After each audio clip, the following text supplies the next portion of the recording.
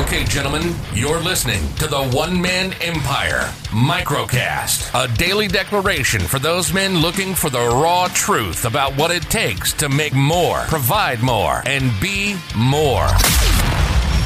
Your host is Charlie Hutton, so sit back, relax, and let's punch this day square in the mouth.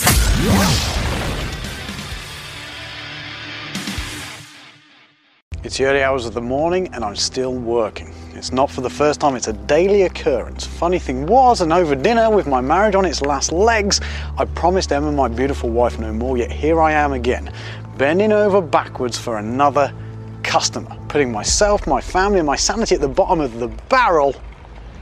I'm essentially a yes man, just trying to keep everyone else on side while the people that matter most suffer in silence. It's a dark place and one that I began to call normal after being at the helm of my own business for the last 8 years. A place of complete and utter conflict and crisis that had started with a trigger that I've come to now recognize as what we call overstretch. Now, whatever the fallout, the cause is simple enough. A state that's simply down to a male primal instinct and want to provide more. A raw desire to take on more work and more business than we should. One that's all too often amplified by our willingness to please others by saying yes. Yes to the things that we feel like we have to. Yes to the things that deep down we know that we shouldn't. And yes to the things that in the cold hard light of day often cause more harm than good. Now, I'll have you consider the big problem. The big problem with reaching overstretch is that for most it immediately leads to trigger number 2, the choke. Now, I suspect that you've already experienced the pain of the choke firsthand, because the choke is that place where you're still awake at 2:37 a.m. and you're like, fuck, I've still got emails to do. Fuck, I've still got quotes to do. Fuck, I've still got customers to deal with. And fuck, I've got a family that deserves my time. And fuck, I have got no time to do any of it. And herein lies the big problem with the choke. Something has to give, and when something has to give, the lowest hanging fruit falls from the tree and it stops you dead in the tracks. Sales stop, marketing stops, and family stops. It's exactly why during the choke we always hit trigger number 3, persecution and panic.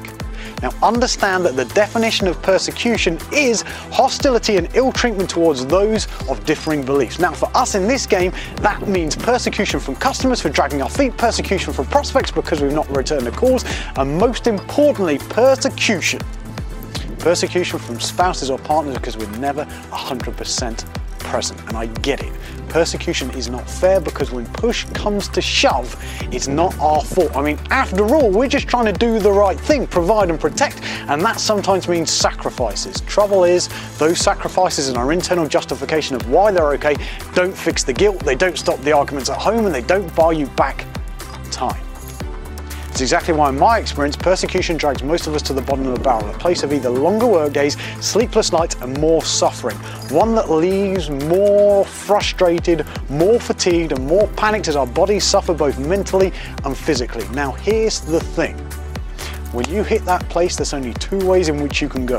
Collapse and fail, or suck it up and suffer in silence, which leads us onto trigger number 4, the persistence. You see, for those that fight on, they face a period of hustle, nose to the grind, in a distant hope that you can fight your way out of this misery by just working harder and getting shit done, because that's what men are supposed to do, right? A period of complete and utter persistence in one thing and one thing only: work. Work justified to those around us by the belief, the arsehole belief, that everything will be okay if we can just get the next thing ticked off the list, just get that customer off our back, or just get the next sale through the door. Now, the funny thing is, if you've persistently worked for long enough and for hard enough, odds will tell you that things will turn around and you will trigger a revolt. Somewhere on the surface that seems like a good place, one where you can find and you breathe a sigh of relief because you can see the wood through the trees and finally start focusing on making money again. But here's the kicker. I'll have you consider that when you fight your way out of no man's land with just pure hard male aggression, hard work and persistence, there's only one way in which it can go. Now, sometimes it's a matter of weeks, other times it takes months, sometimes years. But one thing is certain, a revolt by its nature will always be followed by conflict and crisis and conflict is always followed by overstretch. It's why feast and famine is so prevalent. It's why no business in no sector is immune. It's why the divorce rate for men like you and I at the helm of a business is so high. Now, before you say it, more customers, my friend, is not the answer. You see, there is a funny thing that happens when you scale. Customers come to only want to deal with you, the man at the helm of the business, because they feel anyone else in the business isn't quite up to structure. You end up being the one with the fingers in all the pies, the one doing all the calls, the one CC'd in all the emails, and the one handling all of the fallout, usually at the weekend or out of hours, even if you have employees in the ground and on the business. Meaning the lion's share of the work sits with the one man, the same man that in most circumstances is already on his knees and at the end of his tether. It's why most employ up in one last ditch attempt to keep growing and break the fucking deadlock. The trouble is, more employees accelerate overstretch, they don't fix it. Because here's what people don't realise. When their back's up against the wall and they're under the cosh, these kind of employee hires get made out of necessity, not strategy. And when you hire out of necessity, I have you consider, they never pick the right people for the job. In fact, most choose competence over character. And here is the big fucking problem with competent employees. They are just that, competent. Nothing more, nothing less.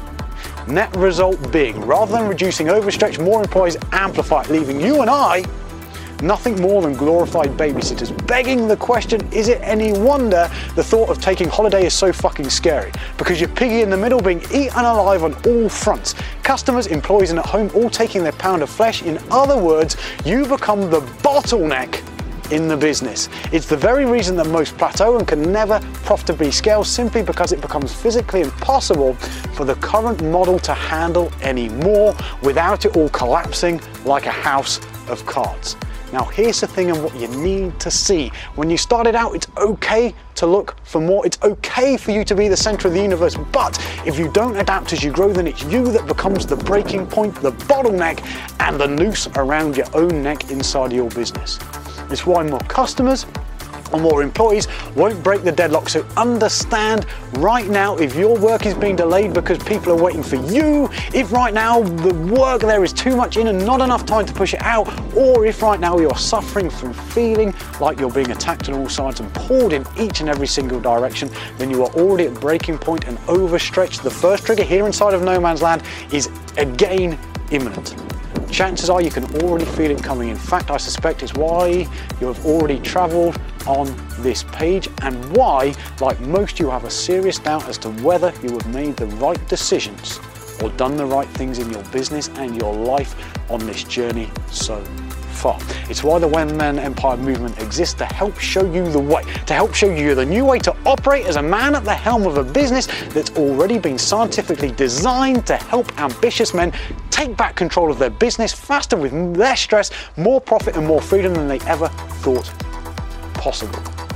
A place where those who are gasping for air finally breathe, those that have plateaued make a fundamental shift towards the light, and those that are struggling in a never-ending spiral of feast and famine rise up in a blaze of glory and are born free. Meaning, if you are ready to do this, then prepare for your baptism of fire, because by the time you are done, you won't recognize the man you've become, the business you operate, or the life that you lead, and I suspect neither will anyone else.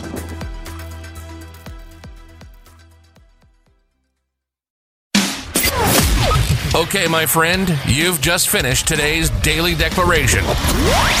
Now it's time for your level up and join the other smart, ambitious men inside of this movement by heading over to www.theonemanemempire.com right now.